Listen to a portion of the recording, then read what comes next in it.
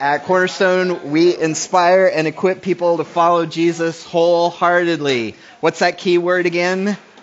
Wholeheartedly, that's right. Because following Jesus makes life better, makes you better at life, and what else does it do? Brings glory to God in the process. Thank you, Kent. You get a star for today. Awesome.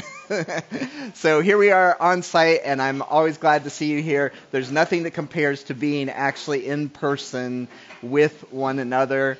And for those that are watching either on demand or online, welcome. We are glad that you are here with us as well. One of the best ways to keep up to date with what's going on at Cornerstone is to subscribe to our podcast, because that's the first place that we post the messages from Sunday morning. And you can subscribe to the podcast there at cornerstoneh.org/on-demand. Some of you will be watching on Sunday morning 1 week from when we're recording this live. So welcome. I'm glad that you are here as well. And if you are new to Cornerstone, I would invite you to let us know who you are so that we can welcome you personally and stay in touch with you. One of the easiest ways to do that is to text the word new to our church number, 603-225-2550. Today, we are continuing our series called Permission to be Real. We are looking at the soundtrack of life in the book of Psalms. What we see in the Psalms is people being honest and real and authentic before God. And we take from that God must be okay with that He is giving us permission to be real with Him, but also permission to be real with one another as well. And one of the most challenging parts of reading through the Psalms and understanding the Psalms are a group of Psalms, and there are also other passages in the Scripture where you will see this. There's actually a psalm like this written by Jeremiah in the book of Jeremiah. So you will find this kind of psalm, this kind of expression, this kind of prayer in other parts of the Bible as well. But it's one of the most challenging types of psalm, challenging parts of Scripture to understand and to apply. I'm going to teach you a new word for most of you, imprecatory Psalms, the imprecatory Psalms. Now, what is an imprecation? It is a curse. So today we are talking about the cursing Psalms. And you will see what I mean when we read through what is perhaps one of the most famous of the imprecatory Psalms. It's Psalm 109, because it seems to be so out of place and so much in contrast to what we know from other parts of the Bible, in particular from Jesus' teaching in the Sermon on the Mount. So our question becomes, how do we reconcile these psalms that are calling down curses on a person's enemy with Jesus, who taught us to love our enemies and pray for those who persecute you? So just to kind of highlight the problem and the contrast that you are going to experience, I'm going to read this psalm, which is Psalm 109, and I'm going to leave this verse from the Sermon on the Mount up on the screen just so that you can compare and contrast what I'm reading and Jesus' teaching and see if you see any kind of issues that we might need to work through. So in order for you to get the best and fullest effect from this psalm, I'm going to read it from the Message translation. So you're welcome to follow along if you can pull up the Message translation. If not, you can just listen. This is Psalm 109 from the Message translation. My God, don't turn a deaf ear to my hallelujah prayer. Liars are pouring out invective on me. Their lying tongues are like a pack of dogs out to get me, barking their hate, nipping at my heels for no reason. I loved them. Now they slander me, yes, me, and treat my prayer like a crime. They return my good with evil. They return my love with hate. And there's an implied therefore. Therefore, send the evil one to accuse my accusing judge. Dispatch Satan or the accuser to prosecute him. When he's judged, let the verdict be guilty. And when he prays, let his prayers turn to sin. Give him a short life and give his job to somebody else. Make orphans of his children. Dress his wife in widow's black. Turn his children into begging street urchins, evicted from their homes, homeless. May the bank foreclose and wipe him out, and strangers like vultures pick him clean. May there be no one around to help him out, no one willing to give his orphans a break. Chop down his family tree, so that nobody even remembers his name. But erect a memorial to the sin of his father, and make sure his mother's name is there too. Their sins recorded forever before God, but they themselves sunk in oblivion. That's all he deserved, since he was never once kind, hounded the afflicted, and heartbroken to their graves. Since he loved cursing so much, let curses rain down. Since he had no taste for blessing, let blessings flee far from him. He dressed up in curses like a fine suit of clothes. He drank curses, took his baths in curses. So give him a gift, a costume of curses. He can wear curses every day of the week. That's what they'll get, those out to get me. An avalanche of just desserts from God. Verse 21.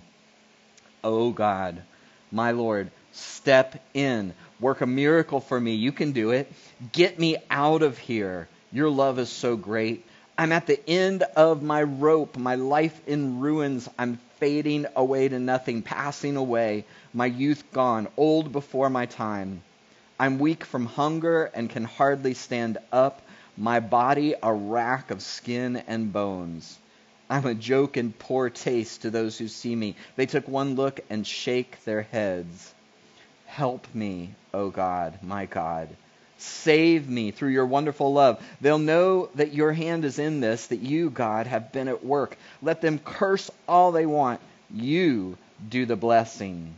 Let them be jeered by the crowd when they stand up, followed by cheers for me, your servant. Dress my accusers in clothes dirty with shame, discarded and humiliating old ragbag clothes. My mouth's full of great praise for God. I am singing his hallelujahs, surrounded by the crowds, for he's always at hand to take the side of the needy, to rescue a life from the unjust judge.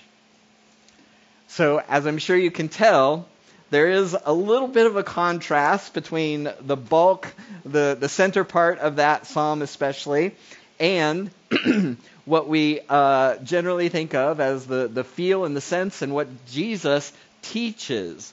So if we believe that the entirety of Scripture is inspired by God, if we believe that what the Bible teaches is true, which is one of the pillars of our paradigms, what we have to figure out is how this fits into that big picture, because the key word here for this pillar is the word unified, that the whole Scripture together needs to be taken as a unified whole. So what are the imprecatory psalms, the psalms that call down curses on enemies? What are they teaching? And I think what we'll see is that they teach us something about God's character. And in fact, that's the one-word summary for what we are talking about today is character. The Psalms and these imprecatory, cursing Psalms teach us something about God's character, and we want to understand what that is. I'm going to give credit where credit is due. One of the best resources I found for understanding and applying the imprecatory Psalms for us is a book that is actually called Praying Curses. That's one of the reasons why I named this message after that, to help you remember that. So if you want to go deep in the cursing Psalms, you can pick up this book. You might think that that's kind of weird, but it's actually quite good and quite practical. So you can check that out if you like. But the point that the author of that book and the point that we're going to be talking about today is that you actually can learn something about God's character and who he is and what he's like, and that has implication for us. And the bottom line for today is this, that we, as followers of Jesus, we as people who are called by God's name, we who are give our allegiance to God, are citizens in the kingdom of God, are part of the family of God, we care about what God cares about. And the imprecatory Psalms teach us something about what God cares about. So, if you've been wondering how to spell imprecatory, it's included in the challenge, so you can see it up here. But what I want you to do by the end of this is to be able to identify the lesson from the imprecatory Psalms that you most need. God is going to teach you something about his character that applies to your life. And I want you to be able to identify what that thing is, what lesson you're supposed to draw from these Psalms that we're looking at today. So, let's pray, and then let's dive in. Heavenly Father, Lord, we want to know you. We want to understand you. We want to be able to read and understand the entirety of the Scriptures, and you have included these cursing Psalms in the inspired Word of God. So please speak to us through these Psalms, through this one in particular. Speak to every heart, every person who is here right now, those who are listening online, those who are watching later. You know the need in every person's life and heart. And I pray, Lord, that you would meet that need in Jesus' name. And everyone said, Amen. Amen. All right, so in the imprecatory Psalms, the cursing Psalms, we see that we need to care about what God cares about. We are a people who care about what God cares about. So the first thing that I want you to notice is that what God cares about, what we're going to learn about, it actually teaches us something about who God is. It teaches us about his character. Now, as we've been going through the Psalms, what we see they're basically a lot of testimonies. Very often they are testimonial. They tell about a person's journey. We looked at Psalm 37, I believe it was, that talks out about how the person was looking out over the world and seeing how the unjust were the ones that seemed to have peace and wholeness and prosper, and they work through. We see the psalmist working through that. How does that fit with who God is? And it starts out with an affirmation of God's goodness. It tells the journey that the psalmist went through, and then at the end, it reaffirms the goodness of God and his sovereignty and all of this kind of thing. Well, you see the same kind of process happening in many of these Psalms, including these cursing Psalms, these imprecatory Psalms. What you will miss if you get kind of tripped up by the stuff that's in the middle is that these are actually Psalms of praise. Look at how Psalm 109 starts. O God, whom I praise. It starts with that hallelujah, praise the Lord, the expression of praise. And then at the end of the psalm, the psalmist returns to that same theme. In the last two verses of the psalm, it says, but I will give repeated thanks to the Lord, praising him to everyone. And why is he praising? Why is he giving thanks? Because he's learned something about God's character. And he states that lesson, for he stands beside the needy, ready to save them from those who condemn them. The setting, the context, because remember, context is king in understanding, reading and understanding the Scriptures. The setting for this seems to be someone who is facing some kind of trial, either a trial in public opinion or their relationships, or an actual trial where they are being falsely accused. And they have all of these enemies out to get them, all of these enemies who lack any kind of character or anything related to truth and justice, and they're accusing the psalmist. And the psalmist is crying out to help from God. And he's finding, this is his testimony, that in the end the Lord stands beside the needy and he's ready to save them from those who condemn them. What we are talking about is, in part, God's sovereignty. What this is affirming and teaching us is, in part, that God is in control. And in that book, Cursing Psalms, it quotes another author from his book, The Message of the Psalms.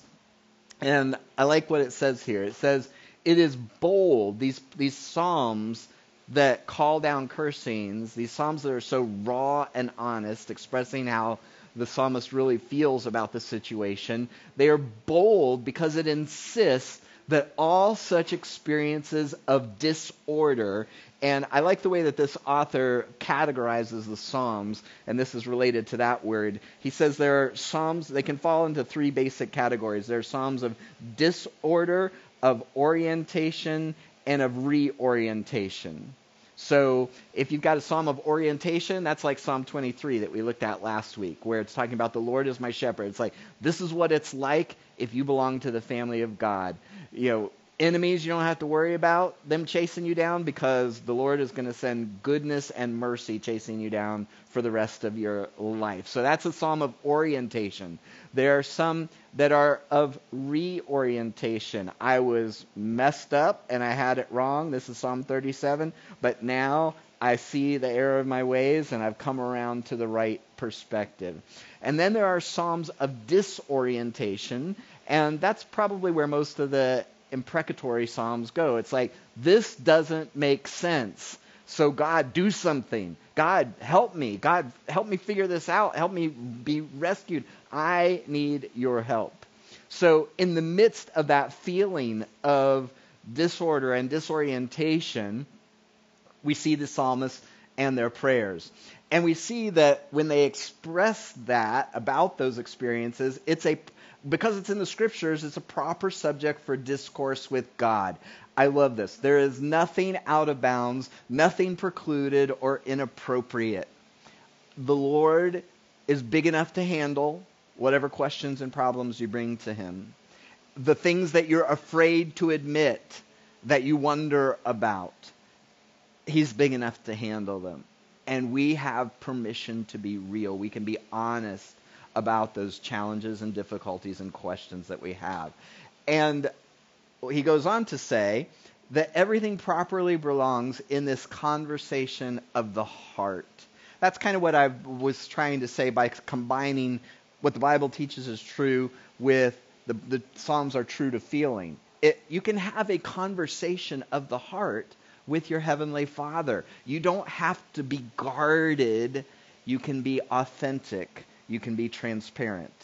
He's not fooled anyway, so you might as well be honest. Everything properly belongs in this conversation of the heart. To withhold parts of life from that conversation is, in fact, to withhold part of life from the sovereignty of God. When you are honest and open, when you look and just kind of throw everything out there that you're feeling and experiencing, you're entrusting that to a God who is in control, who loves you, who has your best interest at heart. So you're embracing his sovereignty by being authentic and honest. He's big enough to handle it.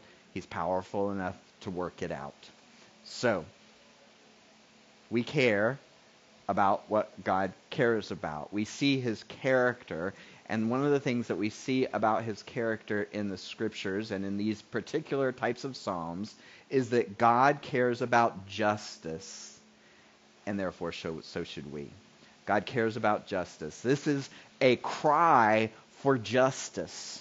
It starts out, again, O God whom I praise, goes on to say, don't stand silent and aloof. Have you ever felt like God was silent and aloof when there's something going on in your life or a question that you have? Don't stand silent and aloof while the wicked slander me and tell lies about me. What are they like? What are these people like towards me? They repay evil for good and hatred for my love. So what he's saying is, look, this is unjust. This is not fair. It is not right. And you're the God that I praise. You're the one who cares about justice. And so implied in these prayers is that God does care about justice, that he doesn't like to see the evil given in payment for good or hatred for love. That by just praying, the psalmist is expressing their faith that God cares about justice and he wants to do something about it. And when we see injustice, it should do something to us. We should care about it because God cares about injustice. And it's okay to be angry about some things. In fact, we see God being angry about some things. In Ephesians 4:26, the Apostle Paul deals with this issue. The more famous and common formulation that you might be familiar with is, be angry and sin not. The New Living Translation kind of teases that out a little bit, and he's quoting actually a psalm. It's Psalm 4:4. And don't sin by letting anger control you. Now, let's tease this out a little bit. What he's saying is, it's possible to be angry and not sin. And what we see in the imprecatory Psalms and in the whole of Scripture, there are some things that God is not happy about. And injustice, when people are mistreated, when right is not done, when people are taken advantage of, those are the kinds of things that make God angry. But where it crosses into sin is when anger becomes the controlling influence in your life.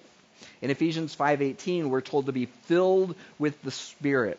And I often talk about how what that means is that the only thing that should be the controlling influence in your life is God's Holy Spirit. Because the other part of that verse, it actually starts with the saying, don't be drunk on wine. Well, what happens when you're drunk on wine? It's the alcohol that becomes the controlling influence in your life. And he says, instead, God's Holy Spirit should fill you. It's God's Holy Spirit that should be the controlling influence. So whenever I experience anger, frustration, difficulty, fear, here's how I know when I'm crossing over into danger. When that begins to make my decisions for me. When those things become the controlling influence in my life. There are things that should make us weep and pound the table. That formulation comes from an author in his book Master Planning, and when trying to figure out what are you passionate about, what should you give your life to, well, ask yourself the questions. What are the things that make you cry? What are the things that make you weep? And what are the things that make you angry, that make you pound the table? You're going to encounter people who you can tell they feel passionately about something, and God feels passionately about justice, and so should we. The prophet Micah summed it up in this famous verse. Micah 6:8 says, "And what does the Lord require of you, but to do justice?" Set things right. Do things right. Don't let injustice prevail. That's what God is like. That's what he wants us as his people to be like. Love kindness. The word there is hesed, which is that idea of faithful covenant love. And then to walk humbly with your God. To walk humbly with your God. And that also ties into some aspect of the psalm. So we are supposed to care about the things that God cares about. We learn about his character through the imprecatory Psalms. We see that he cares about justice. That's a big part of his character. But we also see in the imprecatory Psalms that God cares about his name or his reputation. And so should we. Whenever you see the idea of God's name in the Scriptures, it's talking about his character. It's talking about who he is. It's talking about his reputation. Well, reputation is tied to character, right? Because as you do things, you gain a reputation. And so character is reflected in your reputation. And we see in the Psalms, when the psalmists are crying out for justice, there's often a concern for God's character, his reputation or his name included in that. We actually see that in that passage that we looked at from Matthew chapter 5 in the Sermon on the Mount in Jesus' teaching. Let's look at more of the context. Remember, context is king. You have heard the law says, love your neighbor. And notice that that's in quote because that's actually in the Torah, in the instruction, in the Hebrew Bible. Now, what people did is they reflected on that and said, wrongly, well, if God told us to love our neighbors, then that means we can hate our enemies. So, that kind of makes sense to me, right? I mean, you love your neighbor, the people who are closest and dearest to you, but what do you do with your enemies? Well, we hate them, of course. That's just kind of common sense, right? So that's what they were thinking. But Jesus, of course, corrects that and says, but I say, love your enemies.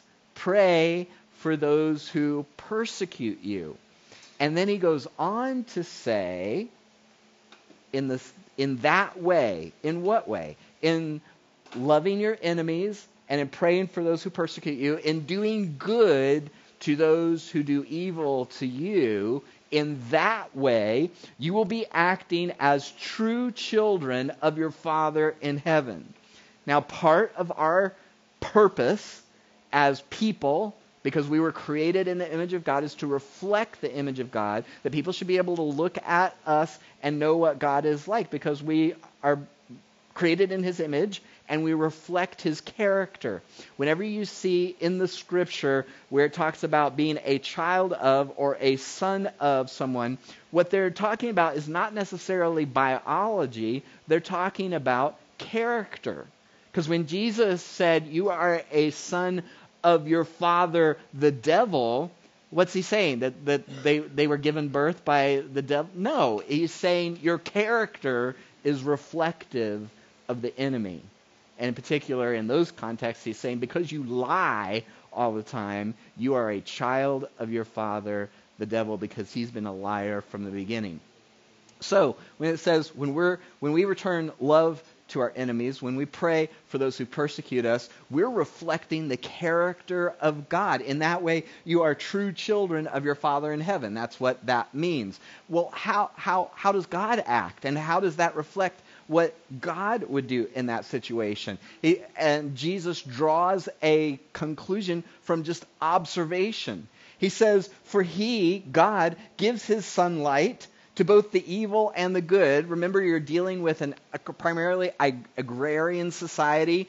Sunlight and rain are fuel for the bank account. It's what keeps you alive. It's what keeps you fed and housed. So when God gives sunlight and when he sends rain, he's doing good to them in a way that we don't think about. We think, so sunlight, great, we can go out and swim and have a picnic, or when it rains, oh, bummer. No, this was lifeblood for them. And so they are blessings. And what does God do? He sends his sunlight on the evil and the good. He sends his rain on the just and unjust alike. That's what God is like. And so we should be also. Peter, the apostle, picks up this theme in his first letter in chapter 3, verse 9. It says, don't repay evil for evil. Don't retaliate with insults when people insult you. Instead, pay them back with a blessing.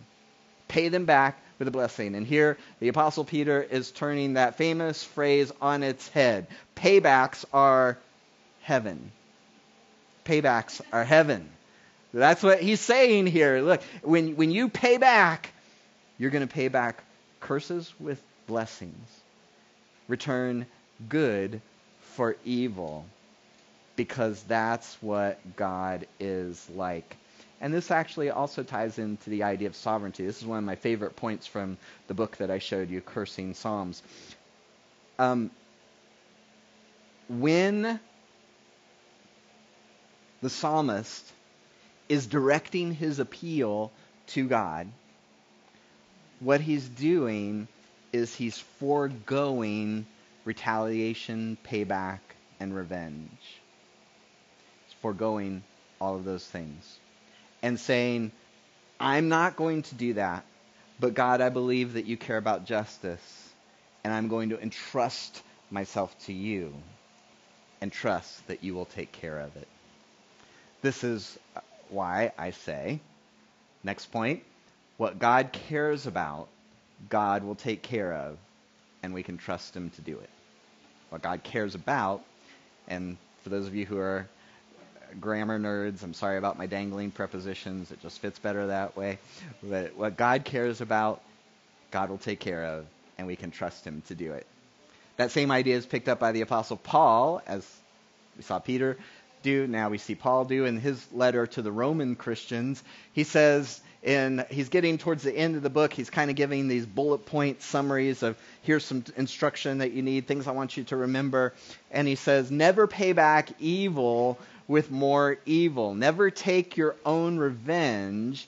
Instead, leave room for God's wrath, because it is written, vengeance belongs to me, and I will repay, says the Lord. I love this idea of leaving room for God's wrath. I've talked before, the Apostle Paul talked about, in my weakness, God shows his strength. And I always picture, okay, you've got this cup that's your source of strength.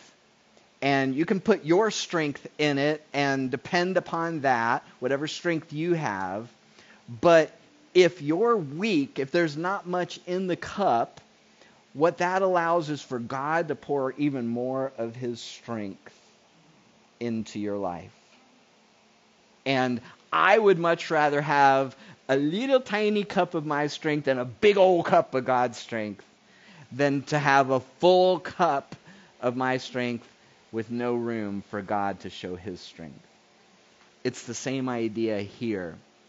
When we try to make people pay for what they've done for us, we're in essence kind of elbowing God out of the way and saying, no, I'll take care of this. I'll make them pay. I'll take care of this. Who do you think can give a payback with greater power? Who do you think is more concerned about justice? Who do you think can make it right for real, make it right? I think it's probably God. And so what he's saying here is, look, yeah, you could take revenge, you could avenge, you could fight, you could make them pay, but every time you do that, you're elbowing God out of the way and saying, I'll take care of this. I got this, God. And you don't. And you don't have the right, we don't have the right to do that. Because God has said, I reserve that right for me. I reserve that right for me. And that's why he quotes in that passage when he says, vengeance belongs to me, I will repay, says the Lord. That's actually from Deuteronomy chapter 32, verse 35, which is also written in poetry like the Psalms. Here's what God says in that passage. I will take revenge. I will pay them back. In due time, their feet will slip. One of the things that Sue Ellen and I found early on in ministry is that very often, and this isn't unique to ministry, I'm sure you've had this experience as well, that sometimes people misinterpret and misunderstand your motives. Or they are not gracious. They don't give you the benefit of the doubt. They don't assume the best. And so sometimes people talk, and sometimes things that are said and done that are unfair. And the default kind of gut instinct, the impulse, is to defend yourself and go and chase down everybody who's heard the bad things and tell them, that's not true. Don't believe on any of that stuff. I'm actually a pretty nice guy, right? But what we found early on was that it was much better to let our character speak for us. People are eventually going to say, that fits, or I'm not so sure about that. That doesn't fit. And what we're in essence doing is saying, look, we're gonna do our best. We're gonna fail, but we're gonna leave our reputation and our name up to God. We're gonna leave room for him. And here in this passage, the Lord is saying, I'm gonna take care of it. If you see people getting away with murder, eventually there's gonna be a time where their foot's gonna slip. They're not on solid ground.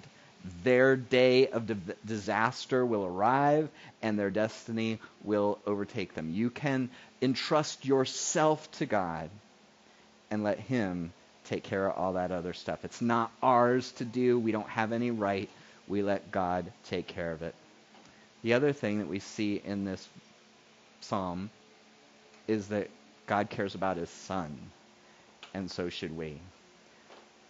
We looked at this passage many times. I encouraged you to memorize it. It's John 5:39. It is the foundation of our framework for reading and understanding the Bible. Jesus said, you search the Scriptures, the Bible, because you think they give you eternal life, but the Scriptures point to me. And the framework, not a pillar of the framework, but the framework for reading and understanding the Bible from the Bible is this, that the point of the Bible is to point us to Jesus. Jesus is the key word, the key interpretive, the interpretive key to the Scriptures. And so, we should not be surprised when, as we are studying through the Scriptures, that we encounter Scriptures that point us to Jesus, since the point of the Bible is to point us to Jesus. And in this psalm, from the earliest of days, believers, followers of Jesus, have seen the story of Jesus. And in fact, that passage where it says, let another one take his place, the apostles read that and used that and applied that when Judas betrayed Jesus as a justification, as the reason for choosing a replacement in Matthias, the 12th apostle. And as you read through and you see, basically, here's this guy who is doing right, who is blessing, who is reflecting God's character, doing right. And he's being called up before an unjust judge and jury, falsely accused. We see that he is convicted in this court, whether it's an actual court or court of public opinion, and as a result, he is being condemned. But he's not retaliating. He's not fighting back. He's crying out to the Lord for justice and entrusting his cause and himself to the Lord. And in the end, we see the Lord coming through for him, rescuing him, redeeming his reputation, putting the Lord's stamp of approval on his life. Sound familiar at all? People from the earliest days saw the story of Jesus. And in fact, if you read the New Living Translation, they do an interesting thing when it starts to that body where it just lists all the curses, the body of the psalm. They add they said. Now that's an interesting thing because it's not literally in the Scripture, but they're giving you an interpretive slant on it. And if you read it like that, they said, and then go through all those things, it sounds a lot like what the people were saying about Jesus. Let's cut him off. That's a Hebrew idiom for putting him to death. Let's make sure that nobody ever hears about him again, and we're just not going to put up with it. So that is a way of understanding and then and seeing how this psalm points us to Jesus. All of the Scriptures is designed to do that. And in fact, I'm going to bring up this quote again. I've given this to you a couple of times, but and it's from the book Interpreting the Psalms, which is really a good one as well. And it's talking about all the different ways that it talks about the people of God, those who fear the Lord, the righteous, the faithful, the servants of the Lord. All of these are just ways of describing someone who makes the Lord the decisive orienting center of their lives. And that's, I think, the point, is you put the Lord at the center of your life, then you can entrust yourself to him, you can count on him, you can be honest with him, you can call out for justice, but you don't have to take it on yourself. You make the Lord the decisive orienting center of your life, the thing that is above all things in your life. And we see how that works out for the psalmist And it's reflected in the life of Jesus as well. He cries out, "Help me, O Lord my God, save me because of your unfailing love." That's that same word from Micah 6:8, the hesed, the covenant love that God has for his people. And he's saying, because this is what you're like, you're a faithful, loving God, help me. That's what you're like, so that's what you do. And then it talks about his reputation. Let them see that this is your doing, that you yourself have done it, Lord. Let them see that this is your doing. In other words, this isn't about me, this is about you. I want them to see who you are, so do this for me. And when you do rescue me, I'm going to give you all the credit and all the glory. Because you're the decisive center, the decisive orienting feature of my life. And so when we invite people to say yes, that's what we're inviting them to do. To entrust yourself to the God who had sent his Son so that he would die on the cross in your place, take the penalty, the wrath of God, all the curses that could rightly be called down on you for your failings and behavior, and place them on Jesus so that you can receive blessing. That's another part of God's character. He returns blessing for cursing. When we were in rebellion, when we were cursing God, literally or figuratively, then he sent his Son to die on the cross for us so that we could be forgiven, so that we could be adopted into his family, citizens in his kingdom. And when we say yes to him, we're declaring our allegiance to him. We're going to follow him. We're going to make him the decisive orienting feature, the decisive center of our lives. If you're following Jesus, that's what it's supposed to look like. That's what you signed up for. That's what we do. So today we're talking about God's character. And we're seeing in these imprecatory Psalms the things that God cares about, and seeing that we care about what God cares about because we're supposed to reflect him to the world. So here's what I want you to do. I want you to look over the growth guide, the notes that you've taken, the things that we've talked about, and I want you to pray a simple prayer right now, in this time and in this place, wherever you are, and trust that God is going to answer. One of the best pieces of advice that I ever got about prayer was, when you pray, watch and see what happens next. What thoughts come to mind? What events happen? What happens next after you pray? Because we believe that God answers prayer, and so we should go into prayer with a sense of expectation. So let's pray this prayer. Lord, what do you want me to see? What lesson do you want me to draw from the imprecatory Psalms, from what we've looked at today? And then listen and pay attention to what comes to mind next, and trust that God can he's big enough to make his voice known to you. You'll notice in the growth guide that there's a little space under the challenge so that you can just write down what comes to mind. Maybe it's just one word, justice. Maybe it's something more specific. But let's take a second and pray and ask the Lord to identify the lesson that he wants us to learn from the psalm that we looked at today.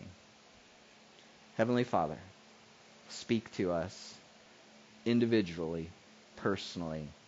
What lesson, what word do we need to hear from you about what we've looked at today?